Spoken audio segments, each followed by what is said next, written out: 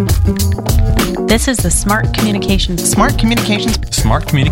podcast. Developing the voices. Developing the voices of determined nonprofits. Brought to you by Big Duck.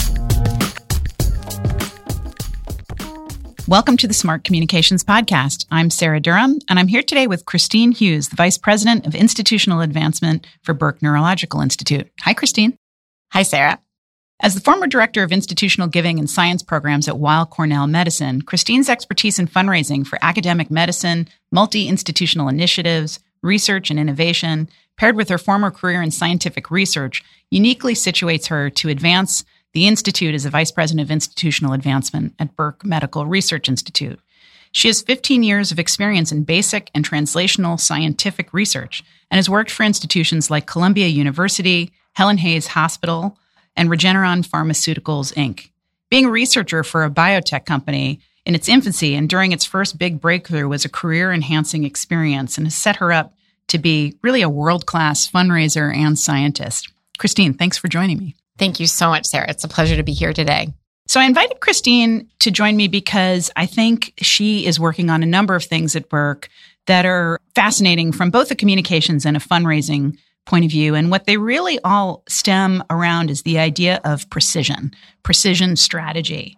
So Christine, tell us a little bit about what it was like to go from a big institution like Weill Cornell to a smaller institution like Burke. I remember when I got the job offer at Burke thinking, what do you do without the 99 other folks that were with you at Weill Cornell? And how do you really make a difference and operationalize the vision without all of those hands and brains?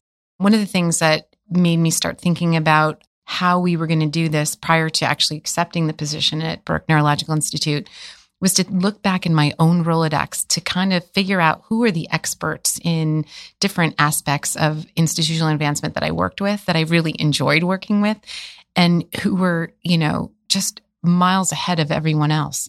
And I reached out to each one of those folks prior to accepting the position. And I said, I'm not taking this unless you come with me. And through that good relationship building and, hopefully just being a good person, I was able to convince several people to come on board with me as consultants.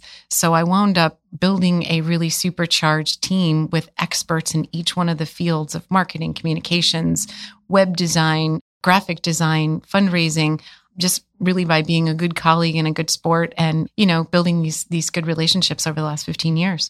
So let's dig into that a little bit more. I mean, at Weill Cornell Medicine, you were on a development team that had ballpark. How many people on it? External affairs had over 100 people employed.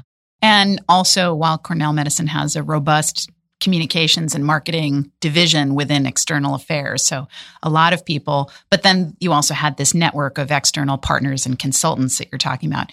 At Burke, how big is your team?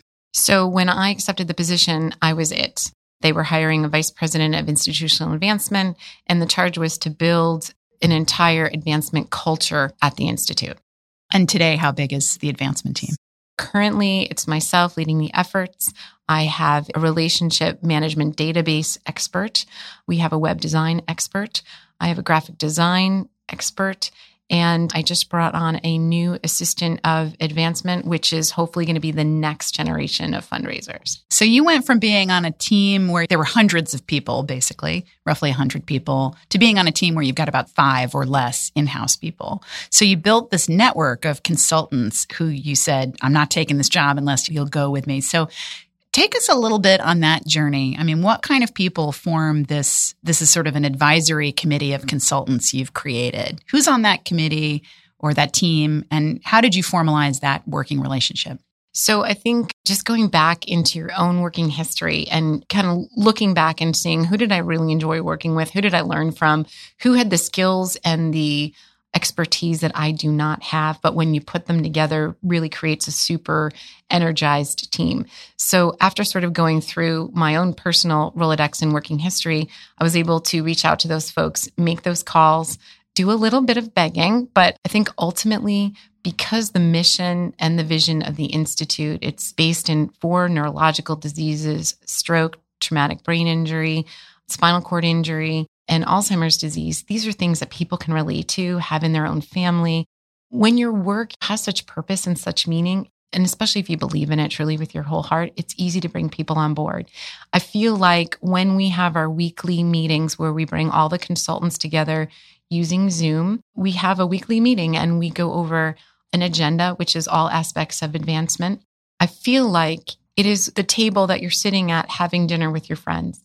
It is smart conversation. It's fast moving. It's very precise in what we're covering and what we're focusing in on. It's part of a short-term and long-term strategy. But I feel like we pulled these experts together who love working together and who love the mission of the Institute. And this is their fun work. And the energy from that completely inspires me, and I think inspires everybody else. And I think the other thing you were referring to was pulling a sort of volunteer ad hoc committee from all different constituents within the Institute. So your HR, your finance, your scientists, your clinical people, every sort of lens of the Institute, pulling those folks together, bringing them into a communications weekly meeting and really vetting all of those entrepreneurial ideas. We rebranded, as you know, because Big Duck did it for us and did an amazing job. But it's really wonderful to constantly look at our communications, look at our marketing, look at our fundraising strategies through everyone's lens. I find that we are more creative, we have less failures, and we're able to move very quickly. And I think because of all of that, we were able to make really good, quality, efficient, effective headway really fast. So what we're talking about here is precision communications. You built a very lean and efficient in-house team. You brought in a network of these consultants who work for you on an hourly basis. You facilitate these weekly meetings with them. And then you've got this advisory group who pressure tests all of these ideas. And through that, you manage all the external affairs for the entire institution. So let's kind of build on that and talk about how that might impact fundraising, because your roots are in science and in fundraising. And ultimately, your primary mandate for Burke is to raise money. So how are you applying this precision approach to development? So similarly, after I spent first couple of months at Burke and really understood and got in my bones the mission and the purpose of the Institute, I was able to then, again, reach out into my own personal network, professional network, and really identify 2 ambassadors who had incredible networks. And what I needed to do was explain to them what the Institute does, explain its potential impact, the vision, and get them excited. I knew once we were able to do that and do that successfully, those folks would then open up their networks to Burke Neurological Institute. We did not, upon my taking the job, have a database. We had no constituents. We had no donors. So building a pipeline of transformational donors or donors that can give multi-million-dollar gifts was almost absurd, but it had to be done. So we did recruit 2 personal relationships of mine who became ambassadors and fell in love with the Institute as much as I did. They then opened up their network. And through the 2 of them, we now have probably 10 ambassadors that open the doors to meetings with billionaires and also with lead decision makers at the top most resourceful foundations, professionally managed foundations. And can you share with us any of the results of that yet? Have you closed any big gifts you're proud of? Not yet, but I can tell you this. We went from having absolutely 0 people in our database to having over 3,000 in our database, but more importantly, a pipeline of transformational donors. And as far as securing a really big gift, I'm going to ask you just to stay tuned because hopefully that won't be too far in our future. One of the most exciting things is to really track your progress and look at the number 0. Then you've got the number 2 for ambassadors. Now my goal in 2019 is to get those 10 ambassadors that we've recruited into the Institute and again, make them hopefully fall in love with the mission and the vision as much as the original ambassadors has, and to really continue to build on those numbers. So again, precision fundraising, right? You're using this very specific strategy of leaning into ambassadors and trying to get transformational gifts. You're not trying to build a development team that does everything and builds a mega list. Again, when I took the position, I did a lot of research and I reached out to all of the institutes that would be considered in the landscape of what we do and asked them, especially the ones who have been very successful, what is your secret sauce? And everyone confided in me that it was this type of what I coined precision fundraising, which is finding an ambassador or finding a champion of an institute who has the means to be able to make a multi-million-dollar gift, and that person then inviting their network in to be able to continue that. So you're going really deep into these transformational gifts, and the progress that you're talking about has happened in a very short time. You've been in this job at the time of this recording less than 2 years. And as you go about these kind of precision projects, do you see this as a strategy that you will continue to stick with for a long time? Or do you imagine that this is a kind of a startup strategy for development and communications, and as the organization matures, perhaps you'll build a bigger in-house team, or you'll expand your fundraising into different strategies? I think that's a great question. And from what I have seen with other institutes that are at different levels in their growth and in their lifespan, it seems that that's the trend, that you do build a more complex organization. I have to say that I'm a real big fan of how we're handling things now. And I think always looking at where we are and where we want to go and the strategy of how we're going to get there. This type of fundraising, this type of team building is really exciting, and it's new and it's different and it's entrepreneurial. And I think the only thing that would prevent an organization from trying this is maybe just fear, because it's a little outside of the box. But I have to tell you that if you don't take these risks, you can't make the big gains. And so I really feel like it is exciting news for people. I do get asked a lot of times to represent at different organizations and talk about this work.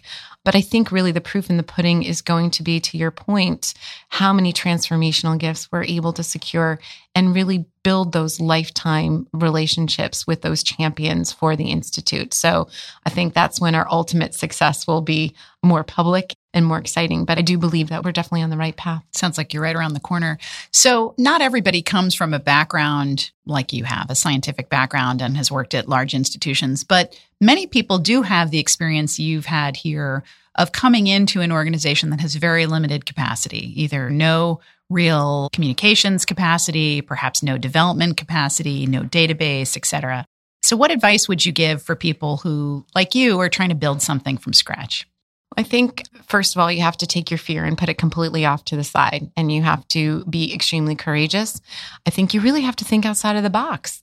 What is it? Necessity is the mother of invention. And I feel like this is the opportunity. I think there's a lot of really good fundraisers out there, a lot of good communications and marketing people.